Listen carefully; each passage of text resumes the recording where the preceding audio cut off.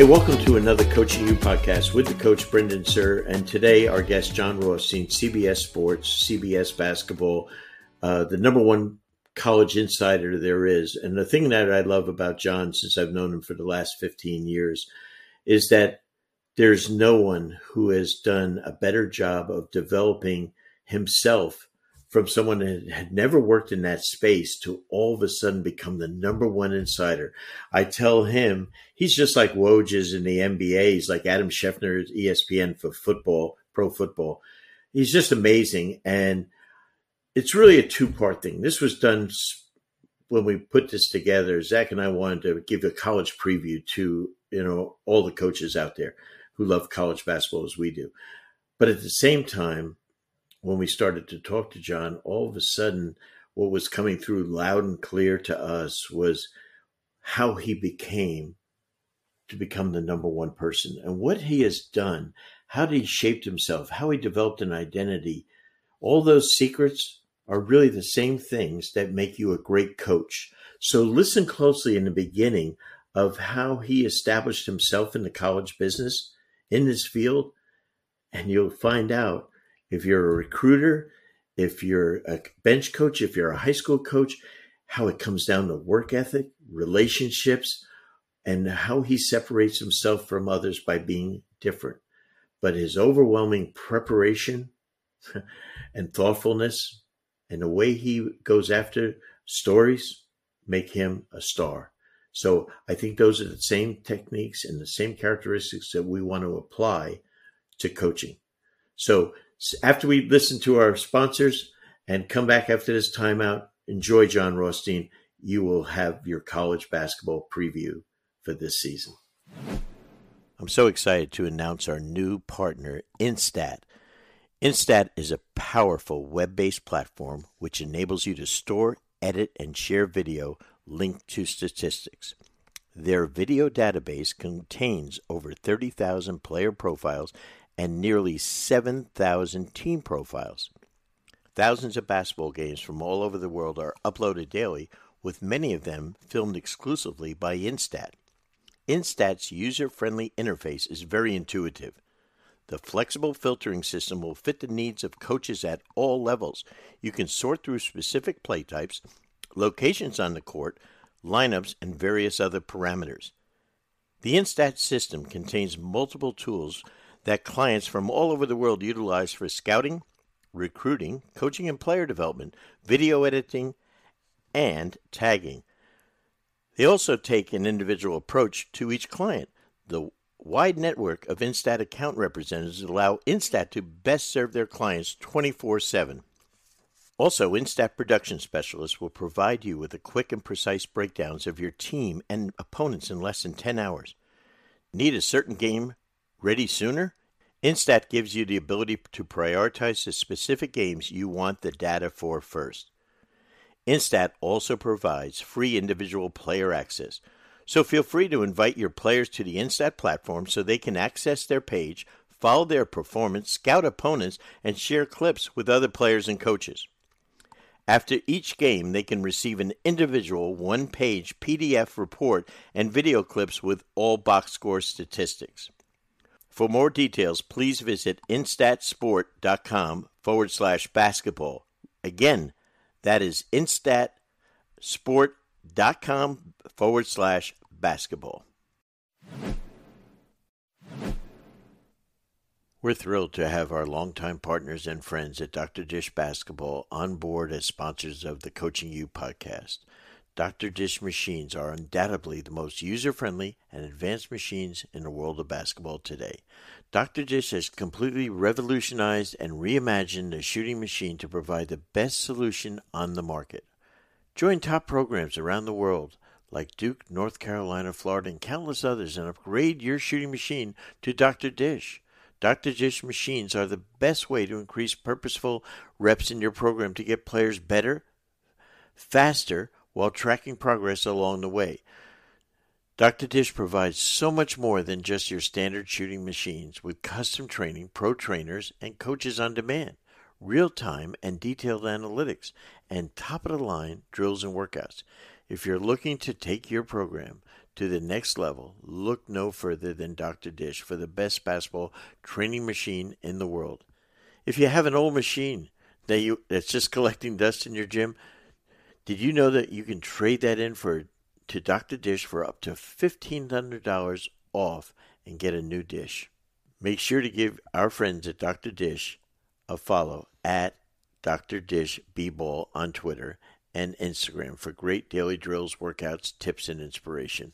Or contact us at drdishbasketball.com. Don't forget to mention Coaching You or our podcast for $300 off your purchase. Coaches, are you looking to take your game preparation to the next level? Then Fast Model Sports is the perfect coaching software for you. With FastDraw, build an organized library of plays and drills and create professional playbooks to share with your players and staff. You can also download over 9,500 free plays and drills from our Playbank directly to your FastDraw account. Looking for a better way to build your scouting reports and want to include video? With FastScout, build custom scouting report templates to prepare your team best for each individual opponent. Plus, did you know with the latest updates from Fast Model Sports, you can now include video with your FastScout reports and share with your coaches and staff all within the FastScout mobile app. The combination of FastDraw and FastScout is by far the best way for you and your coaches to create winning game strategies and effectively communicate them to your team. Over 10,000 high school and youth coaches trust Fast Model Sports products to help their teams reach their goals. To order, go to fastmodelsports.com. Use code COACHINGU15 to get 15% off any FastDraw or FastScout products. Remember, go to fastmodelsports.com. Use code COACHINGU15 to get 15% off any FastDraw and FastScout products. And welcome to another Coaching You podcast with the coach Brendan Suhr, and today, one of the 5 most influential people in college basketball, Jon Rothstein. Welcome, my friend. Brendan, always great to be with you. I miss not seeing you in New York City. I love in the off season, especially when you will put out the restaurants that I know that you go to. And I'm eating some of this Louisiana stuff down here, and all of a sudden I'll look and I'll see this incredible Italian restaurant you're at, and you're telling me every dish and pictures of it, and it really pisses me off. I got to be honest with you, but yeah, there are many great reasons to live in New York City, especially on the island of Manhattan. But near the top of that list is definitely not just obviously the Italian options you have for dinner, but I'd like to think that I've diversified my palate, over the last couple of years. I've eaten more Greek, I've eaten more sushi. I love obviously Asian food. So you can really live in New York and go to a different restaurant every day and have a great meal. So you're kind of a Renaissance guy, okay? You're not like Adam Schefter. He's a stiff that went to Michigan. Woj, St. Bonaventure guy. I mean, you are a guy, a man of the people, really. I mean, how many guys will post, your trip to, was it Italy this summer? Well, my wife and I, we took a trip to France, Italy, and Greece. Our wedding was postponed twice because of COVID. And that's the excuse. She might have just wanted to postpone it because it was you. And who knows? She could leave after on opening night. I'm up till 2 a.m. watching UCLA and Sacramento State. But that's another issue for another time. But we have all day. Why not? But my wife and I had our wedding postponed twice due to COVID. So we had planned, or I should say, she had planned a honeymoon to Italy and Greece, and then a couple of friends of ours from New York happened to be getting married in Le Mans, France, right before we were going to go. And I said to my wife, this is a once-in-a-lifetime opportunity. We need to incorporate France in this trip. And I said, well, if we're going to go to this wedding in Le Mans, we have to spend time in Paris. And Brendan, I got to tell you, I had never been to Europe.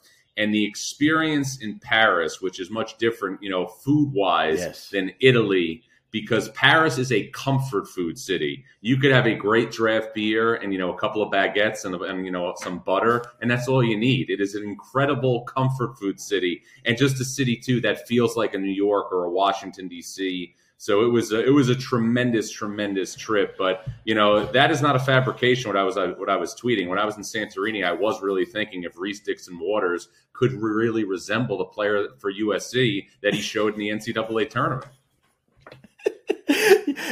It sounds like you're pitching right now the top dogs at CBS that you need to go to Paris to see Metropolitan 92 and scout Victor a little closer. I think a 2-week trip there during the middle of the season to see if he's progressing at the level we saw last week in Vegas, last 2 weeks in Vegas. I am not going to be one of these people too that that cross the streams and that acts like I'm an NBA person. I will prepare for the draft after the season, but during the college basketball season, I want nothing to take away from the intense coverage that I'm determined to provide each and every day. I mean, I'm the type of person that's already prepared to stream the Towson UMass game on November 10th. Year one, you have Frank Martin. Then Towson in this climate brings back 4 double-figure scores from a team that won 25 games. I mean, Brendan, we're not talking about kickball here.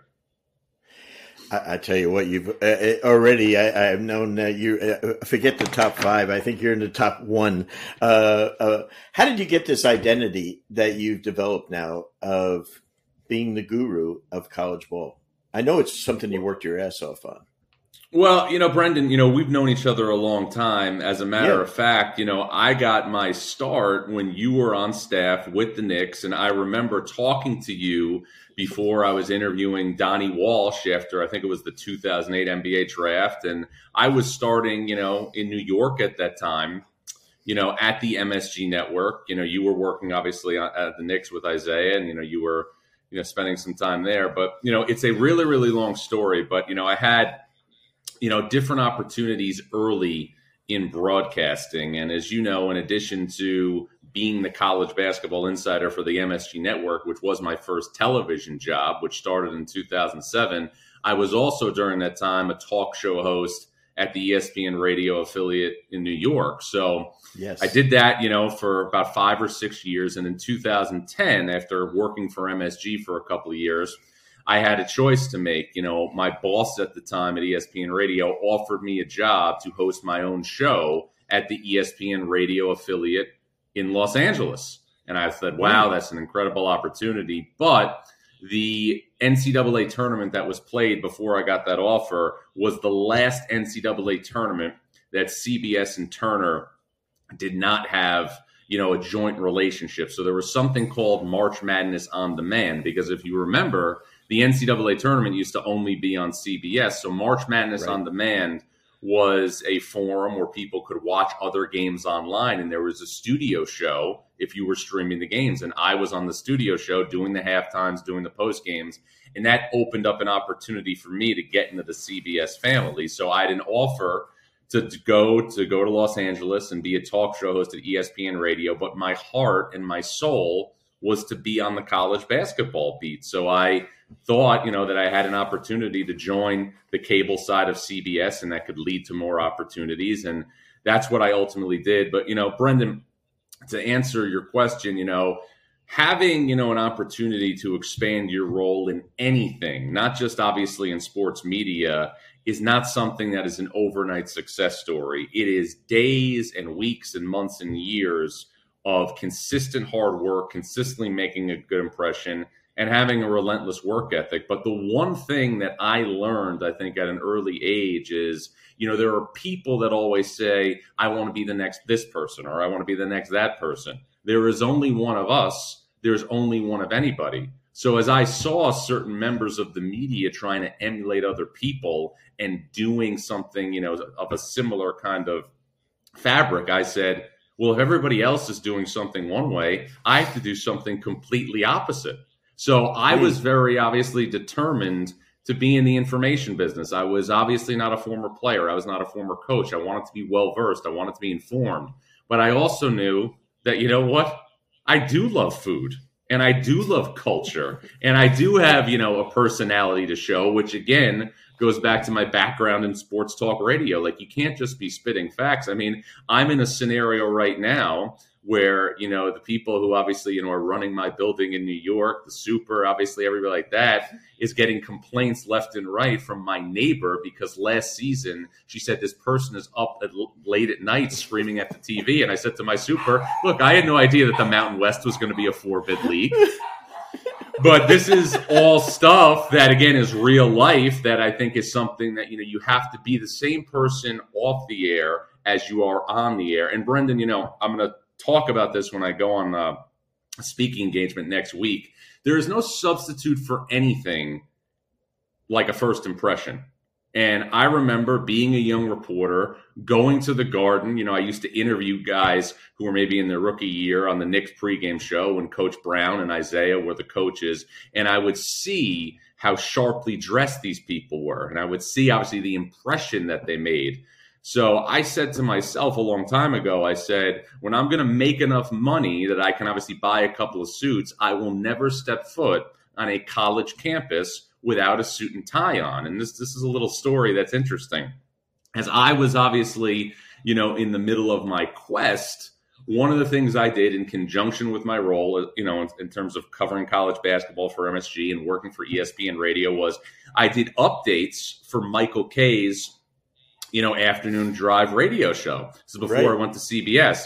So Michael told me one day, he said, look, just so you know, Brian Williams is going to come in the studio tomorrow and sit on the show. And I said, Brian Williams, this is incredible. So I used to, when I was really young, NBC Brian Williams? NBC Brian Williams. So when I was really young, I used to dream about living in New York, working in sports media. Well, how big was this dream? I finished Ithaca College in 3 years. I graduated at 20 because I knew this is what I wanted to do. And people thought I was crazy because I would always have on a loop in my apartment in college, Wall Street Cocktail and The Secret of My Success, because I said I have to do it. I have to be in Manhattan. Anything north of the George Washington Bridge might as well be Canada. I don't want to hear about it. So I would drive into the city, to work, at the radio station, whether it was production, whether it was going to get sound at, a Knicks or a Nets game. And I would see this big billboard on the West Side Highway with Brian Williams, and it said, reporting America's story. And I said, this is like what I dream of, to be in a situation where I can be living and working in New York. So I said to Michael Kay, I said, if Brian Williams is coming into the studio tomorrow, I'm wearing my best suit. So Brian Williams comes into the studio with his son, and he sees me doing updates in a suit. And he said, who is this guy? And I said, hey, I'm John Rothstein. Michael, the greatest guy in the world, is talking to Brian. And he's like, John does some, basketball coverage for MSG. So Brian Williams takes a little bit of a liking to me, and Michael is bringing him into the show. And he asks him, on the show, he goes, Brian, just curious, you interview world leaders, you interview heads of state. Who is the one person when you interview him that makes your skin crawl? And he goes on the radio, John Rothstein. So my parents are listening, they're flipping out, and it got to the point where at the end of that, Brian Williams called my mother and told her about the fact that I wore a suit and everything like that. So it gets better. So a couple of months later, I'm walking through Rockefeller Center. I'm going to meet a couple of friends for drinks or whatever. It's a Friday night. And I see Brian Williams, and he says, we're catching up, and he says to me, I didn't recognize you without your suit. So I will never, ever step foot on a college campus or make an impression where I don't have a suit and tie on. And I always tell people all the time, there are so many hurdles to get where we want to go in life, because there's going to be setbacks, there's going to be rejection, but what can we control? You can control how hard you work. You can control, obviously, the affect that you have on others in the workplace. Is this person low maintenance? Is this person a great team player? Is this person that people want to be around?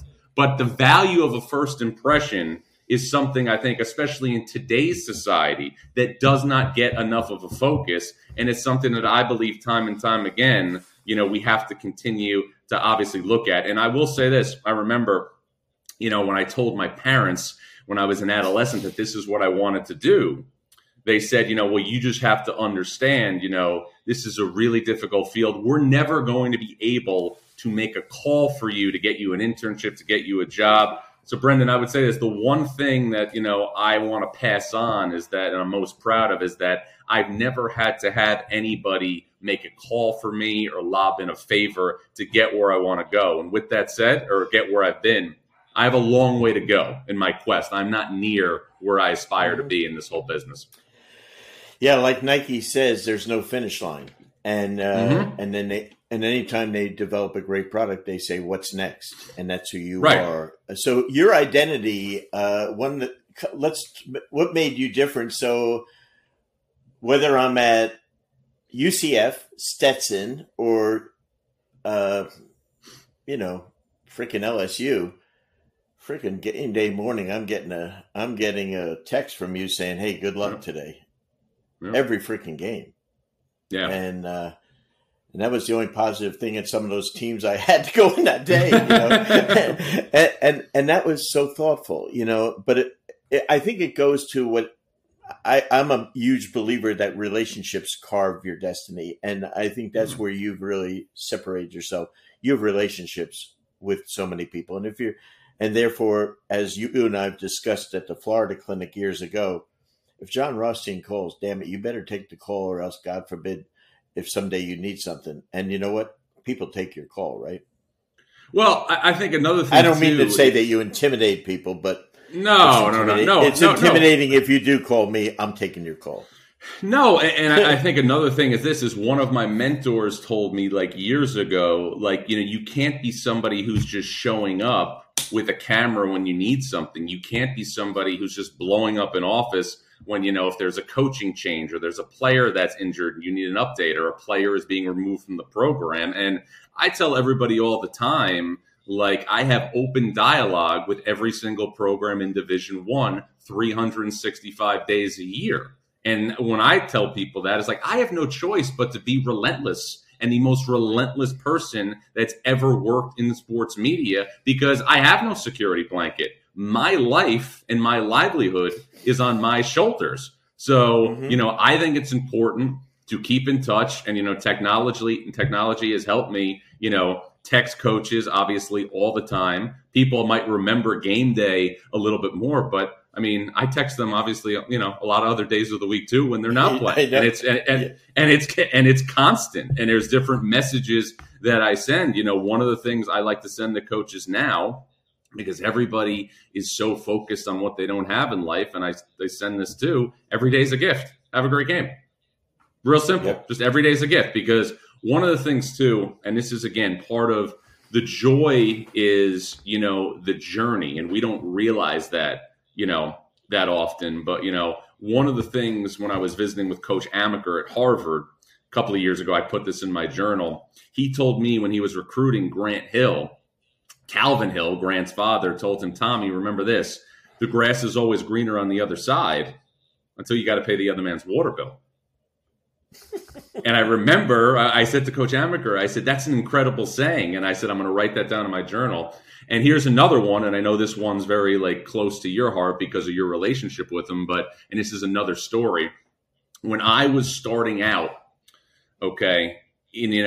in broadcasting, I had the job at ESPN Radio. I might have been making $13 an hour some weeks, and you're trying to do all these things when you're a young professional, right? You're trying to live in an apartment, in Manhattan, but you realize I don't make as much money as Michael Douglas made in Wall Street.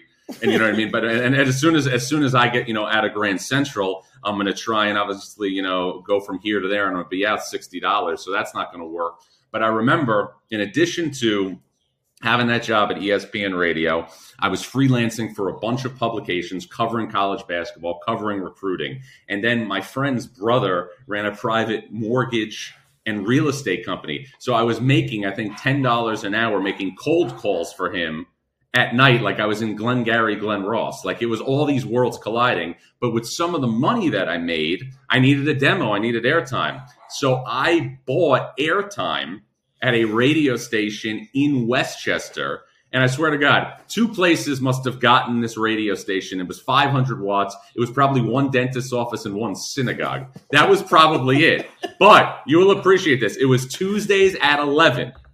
Tuesdays at 11, I did this radio show. Again, 500 watts, New Rochelle, New York. We're not talking about WFAN. We're not talking about, ESPN radio. It's WVOX, okay? And nobody's getting the station. But I made that show into something that had compelling guests, and it gave me a chance to find my voice. So, I would work my contacts because I was still working at ESPN radio, and I would get, Anton Jameson on one week. And then another week, because I was determined to get this interview, I would be in a situation where I would, have to get the best interviews possible. I was getting a demo. I was trying to get a demo going.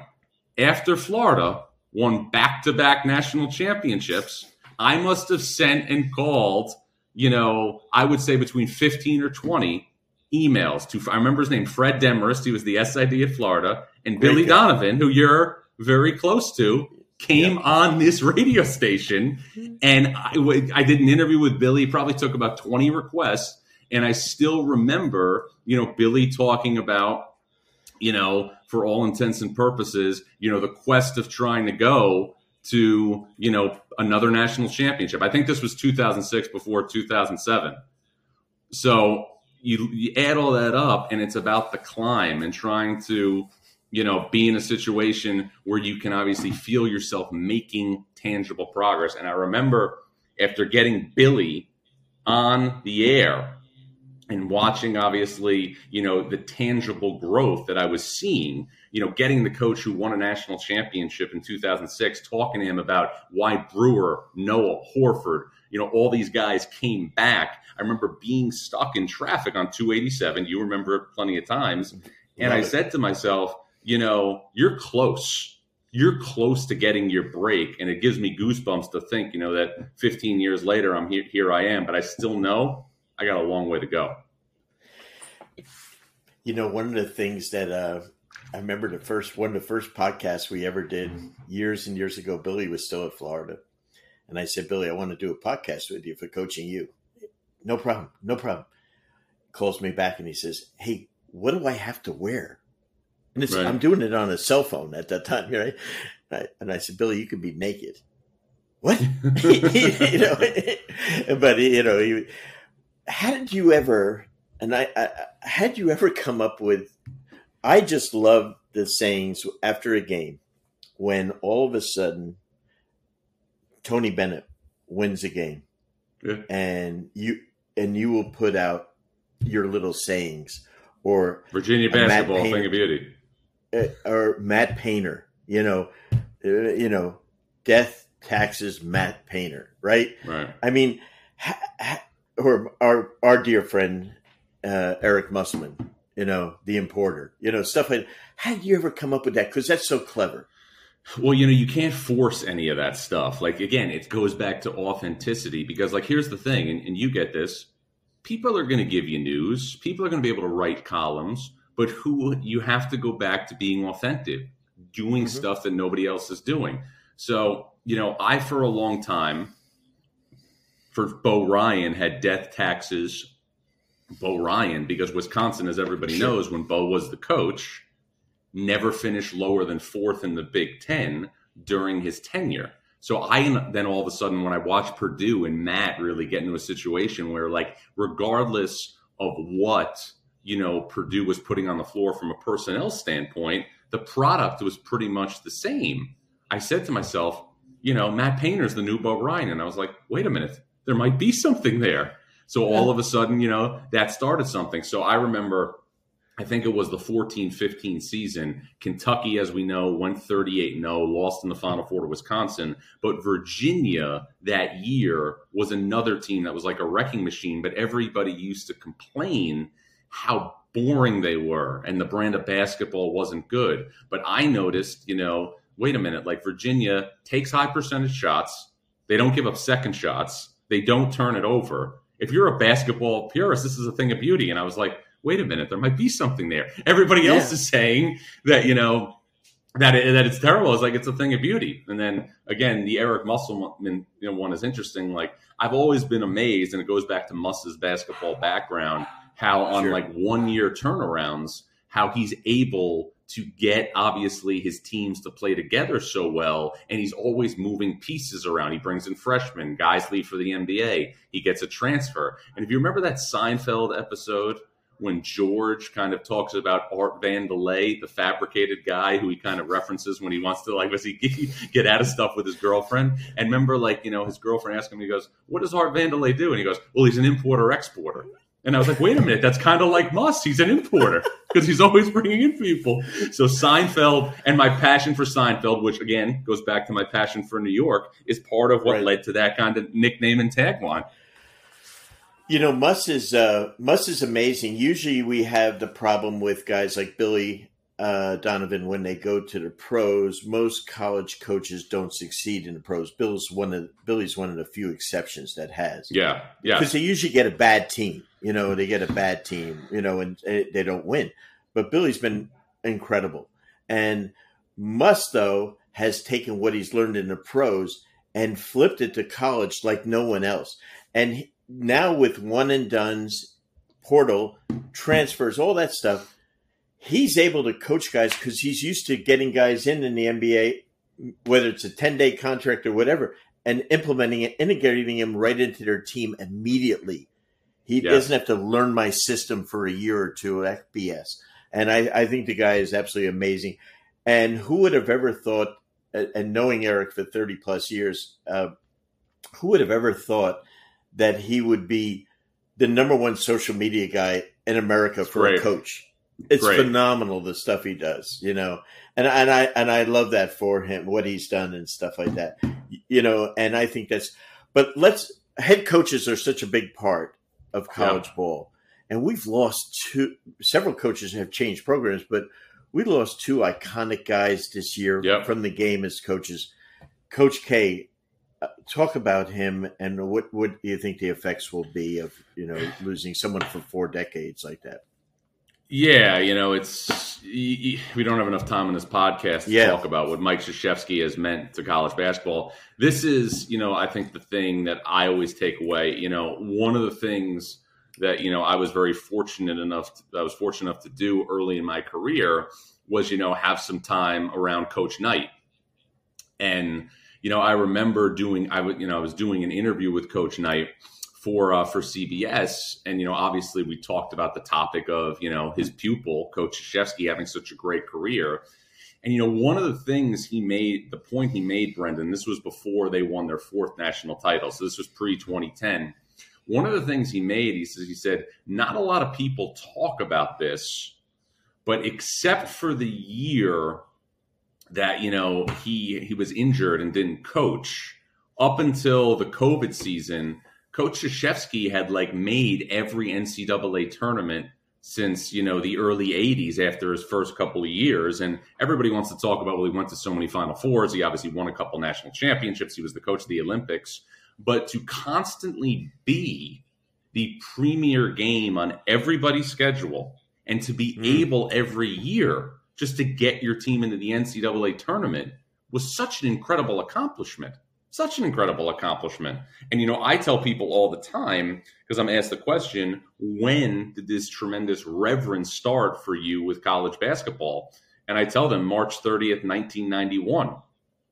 I remember, and my parents who, I love them to death, will be married for 48 years next May. I can count on my hand the amount of times they got into arguments, but I do remember on the night of the 1991 Final Four, my mother and father had plans with, one of her college roommates and her husband. And about 5 o'clock, my father said, "I'm not going." He said, "I'm not missing this game." And that was the game where Duke beat UNLV. Leitner made 2 free throws with 12 seconds left.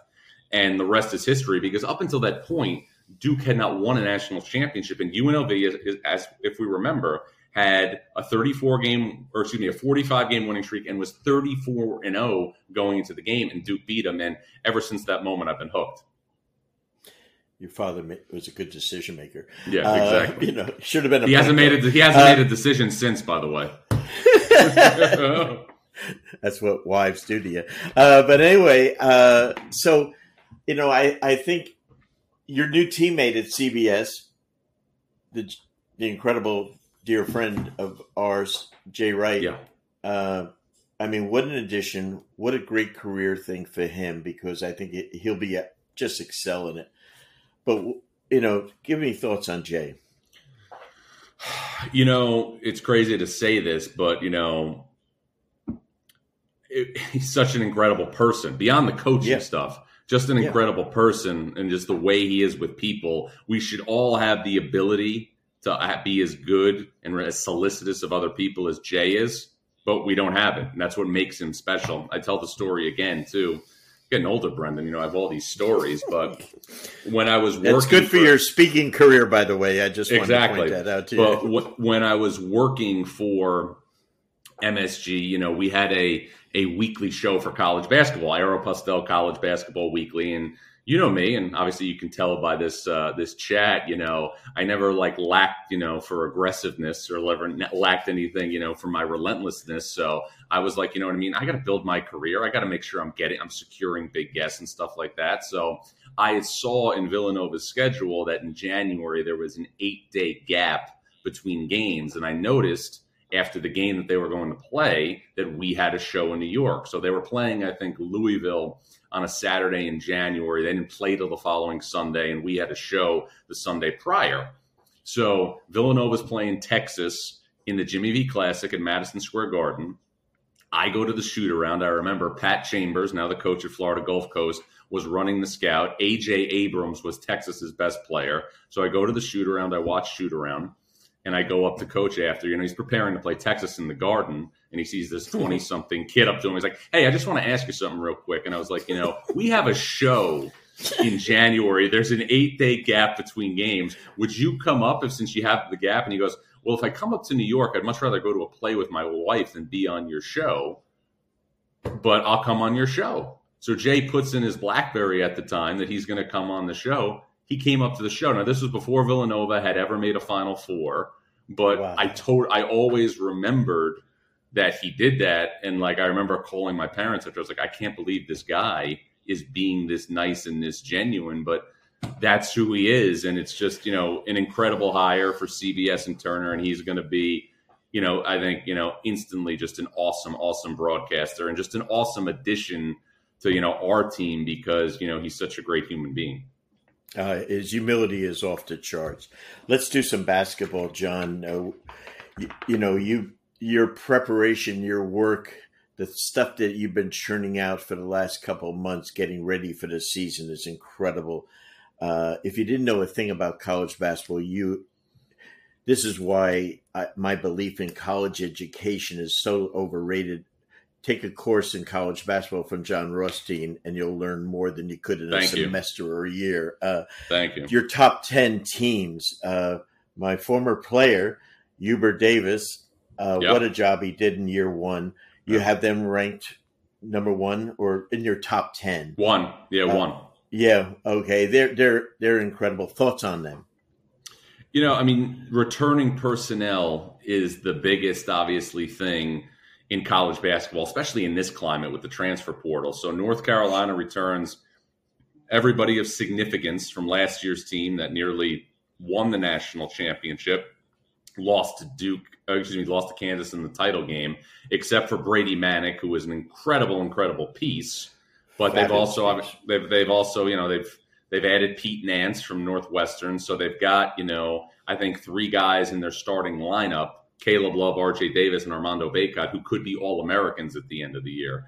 So North Carolina, to me, clearly the team to beat. Gonzaga right behind them at number 2. Gonzaga's guard play is going to have, I think, a different feel. I think people are underestimating a little bit. And I talked about this earlier in the week with Mark Few, just how good Andrew Nembhard was at running that team last year. But there's a number of teams, I think, that are intriguing in the top 10. I think Creighton has a starting 5 that can look any of those teams that I mentioned right in the eye and be an elite offensive team. Greg McDermott's a great offensive coach.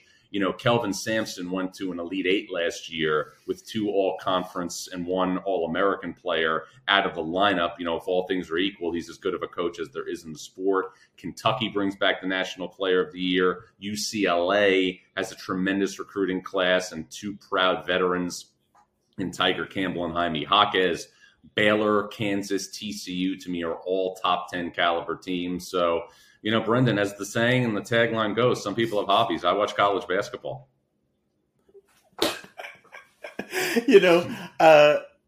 John Scheyer, for a first year, as a first year head coach, first of all, I think he's really ready. I think Mike really prepared him, Yeah. And I think he's mature beyond his age, right? If there is such I don't even know if that's a good saying. I went to Montclair State. I didn't go to Ithaca, but I went to Montclair State, a PE major. So, but I think he's fabulous. And Muss, I don't care Muss has got all these freshmen and stuff, and the importer transfers. The importer. He's got a squad again.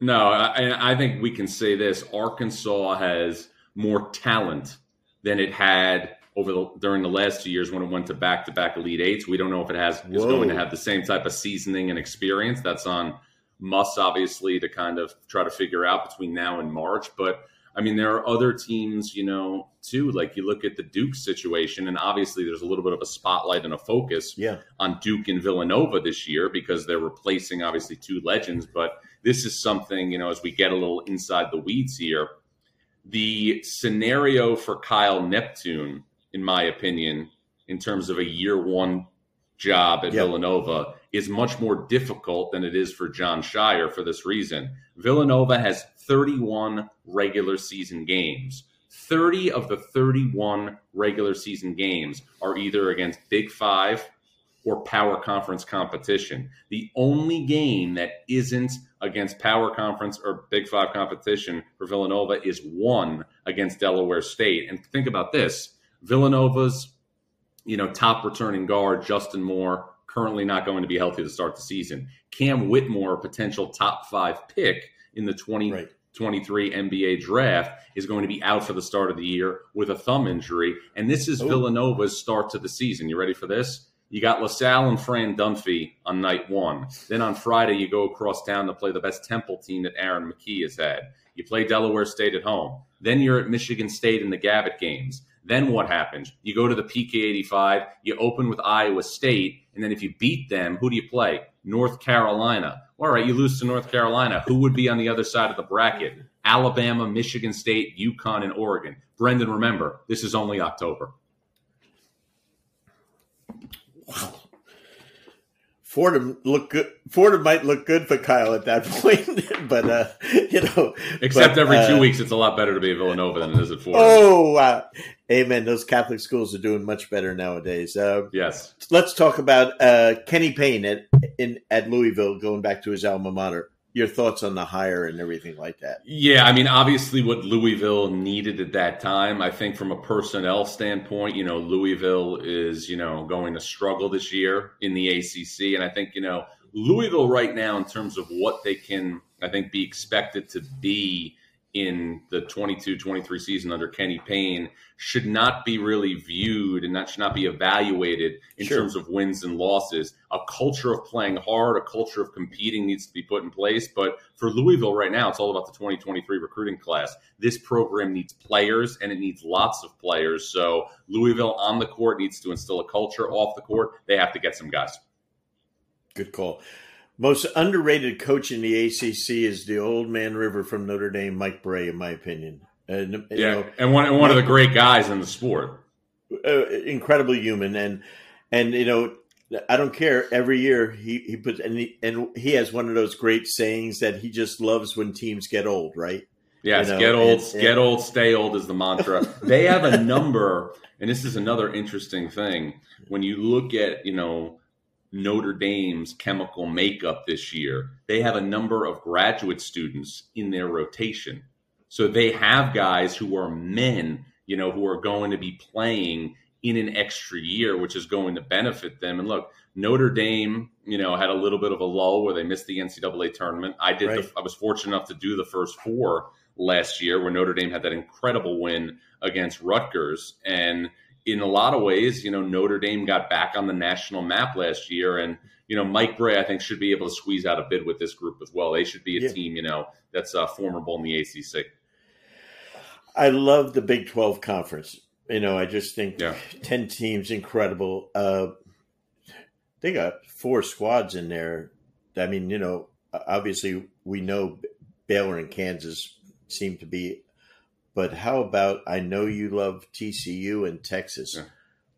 Talk about those, Jamie Dixon. I mean, my goodness. Yeah, we saw this TCU team years ago in a different conference when they wore a different uniform. It was called Pitt because Jamie Dixon has a Pitt-type team this year at TCU. And the big thing, I look at, and this was one thing that Jamie really did when he was at Pitt, he did a tremendous job of developing big men who stayed in the program. You saw last year in the game against Arizona, Eddie Lampkin, who I had watched since she was on the prep AAU circuit, always struggled with his weight. He had 20 and 14 against Arizona. And according to the well-embedded moles that I have in Fort Worth, TCU loves the potential of Xavier Cork up front as well for the upcoming year. So the size, the physicality that TCU is going to have, very reminiscent of the Pitt teams that Jamie had when, again, remember, he went to 11 tournaments in 13 years as Pitt's head coach, averaged 25.2 wins per season during that span. I've noticed in your reporting that you have these so-called moguls everywhere now. How did you develop that? Well, it's this is my goal. If my name ever comes up, I want people to say he's the most relentless person that I've ever met in my life. And again, people say, well, do you sleep? And I say, it's real simple. We sleep in May.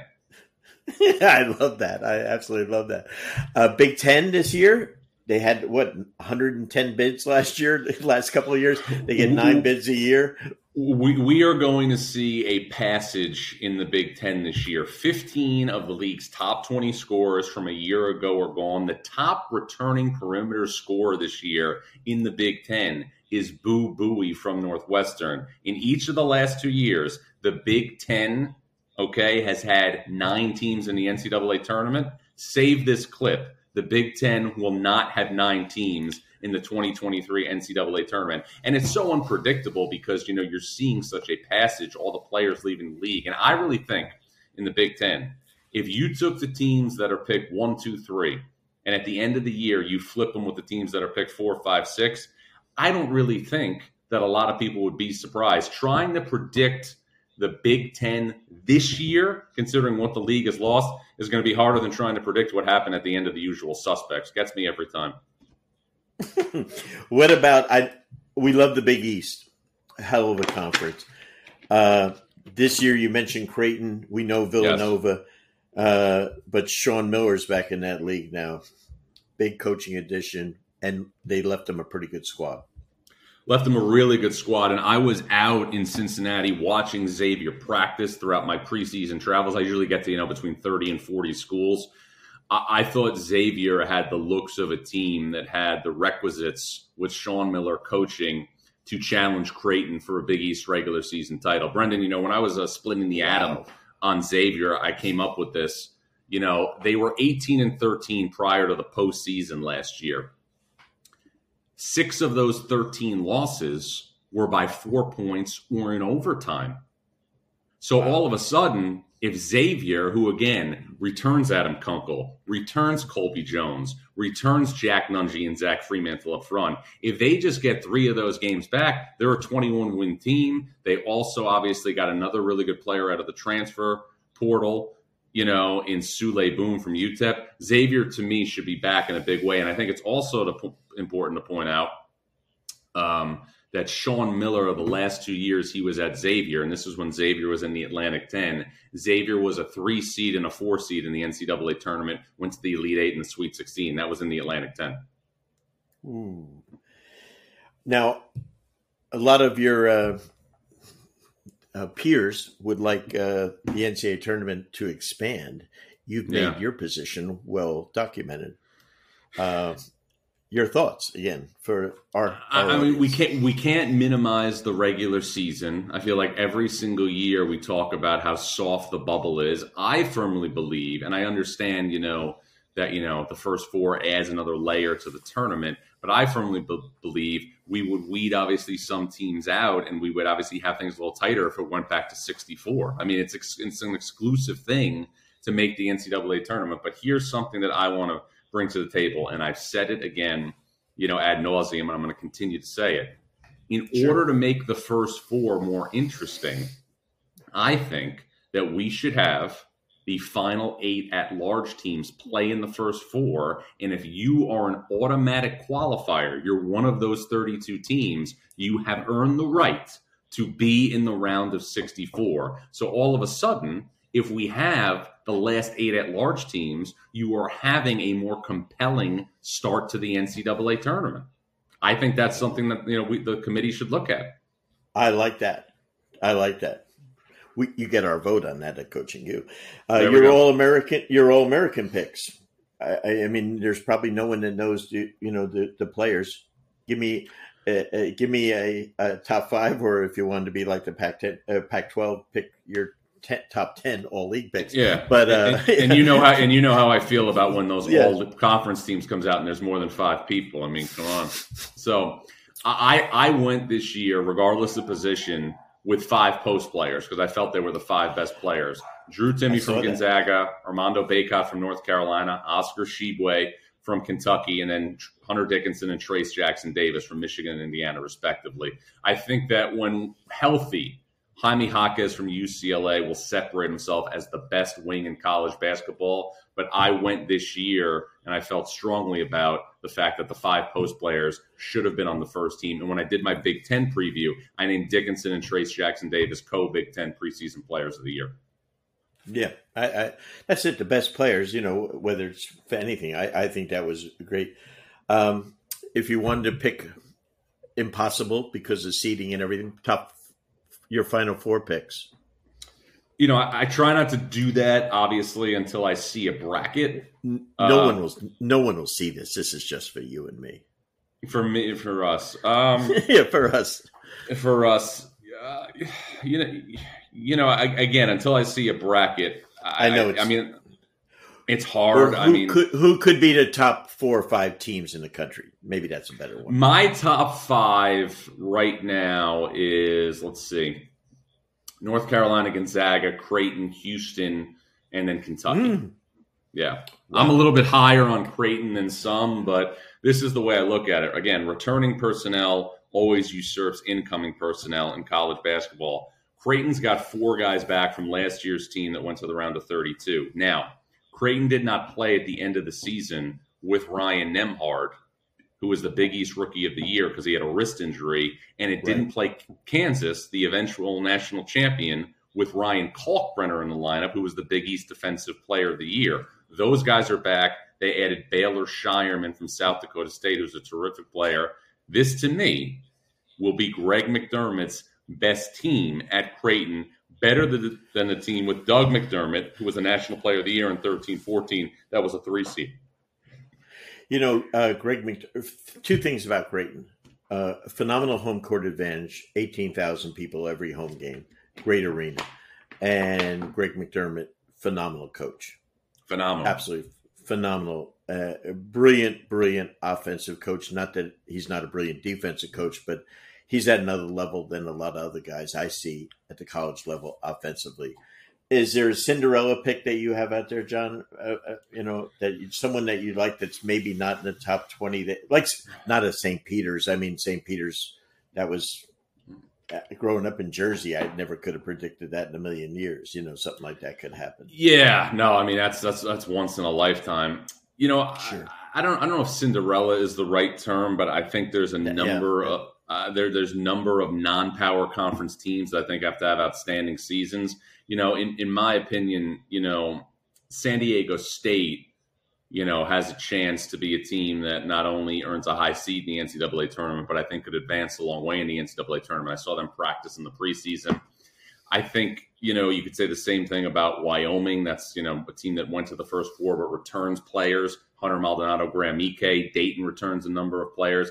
And I think St. Louis out of the Atlantic 10, a team that went obviously, to a 20-plus win season a year ago and brings back Javonte Perkins, who was last year's A-10 preseason player of the year, didn't play because he suffered a torn ACL, and then also adds Javon Pickett, who's a transfer from Missouri, is a team that could be really, really interesting early in the year. But remember, Brendan, this is only October.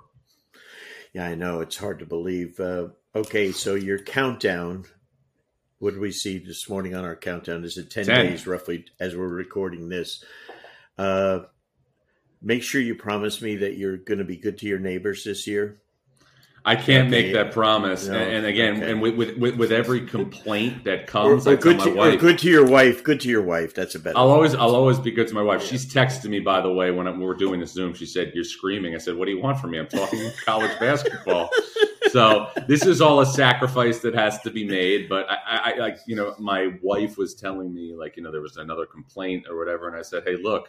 On November 21st, Arizona and Cincinnati tip off at 11:30 from Maui. What do you think? I'm going to mute it? Come on. I would miss Bill Walton's commentary. I would miss Bill Walton or Billis. Oh, God.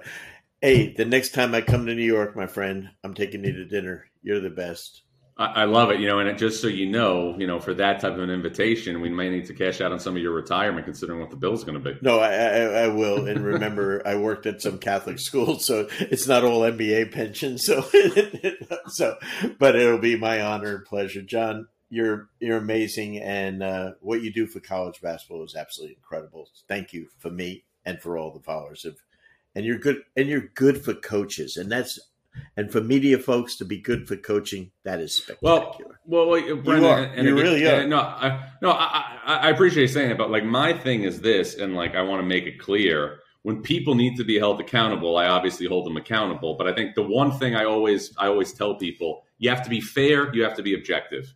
No agendas. Mm-hmm. Be fair, be objective, and if you do that, people might still be mad at you. But if you're fair and objective, you always have a leg to stand on. And that's why I say you're good for coaching.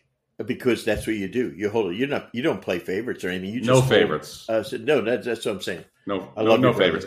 No, I appreciate it, guys. And as far as it goes, Brendan, I can just say it's finally good to talk to you for the first time in person. I know. It's good. John, good luck this season, my friend. Thank you again. Appreciate you. Thanks, Brendan. Appreciate your support over the last decade and a half because you and other people at the Garden, you made time for me when I was first starting out. I never forget that stuff. I know greatness. Thank you. I'm a great talent scout. Always have been. That's right. But David John, Lee at 30 in 2005. You got it. Thank you. Thanks, Brendan. Death, Taxes, and John Rothstein. Incredible. I mean, John Rothstein, I could listen to. This could be one of those 8-part podcasts where all of a sudden we could get into. He's the only guy I know that could take the ASUN and go in depth as he could on the Pac-12. The guy is absolutely amazing. Can't wait to watch him this year as he goes on air and stuff. But the biggest thing that I want to remember is what makes him great. And when you watch all the college teams, think back how he can rattle off all the best players and stuff. That's the subject matter expert you want to be in your field. And that's one of the reasons that we developed Coaching U Plus, to help you as a coach get better. So if you can't afford going to clinics or anything like that, or that's not an excuse not to become better. That's not an excuse to learn. And so go to Coaching U Plus, PLUS.com, and go on that site and see. We just added 2 new clinics, the Florida Association of Basketball Coaches clinic, and we also added our friends from Tennessee, Basketball Coaches Association of Tennessee, their incredible clinic in September. All those coaches are there. Amazing teaching. And that's, again, how you learn. It's all in there. We keep adding things. We keep adding content to help you become a better coach. So go to Coaching U Plus, PLUS.com, for more information. And I know you're going to really enjoy it. It's the most affordable learning opportunity you have in basketball today. Till next week, this is the coach, Brendan Suhr.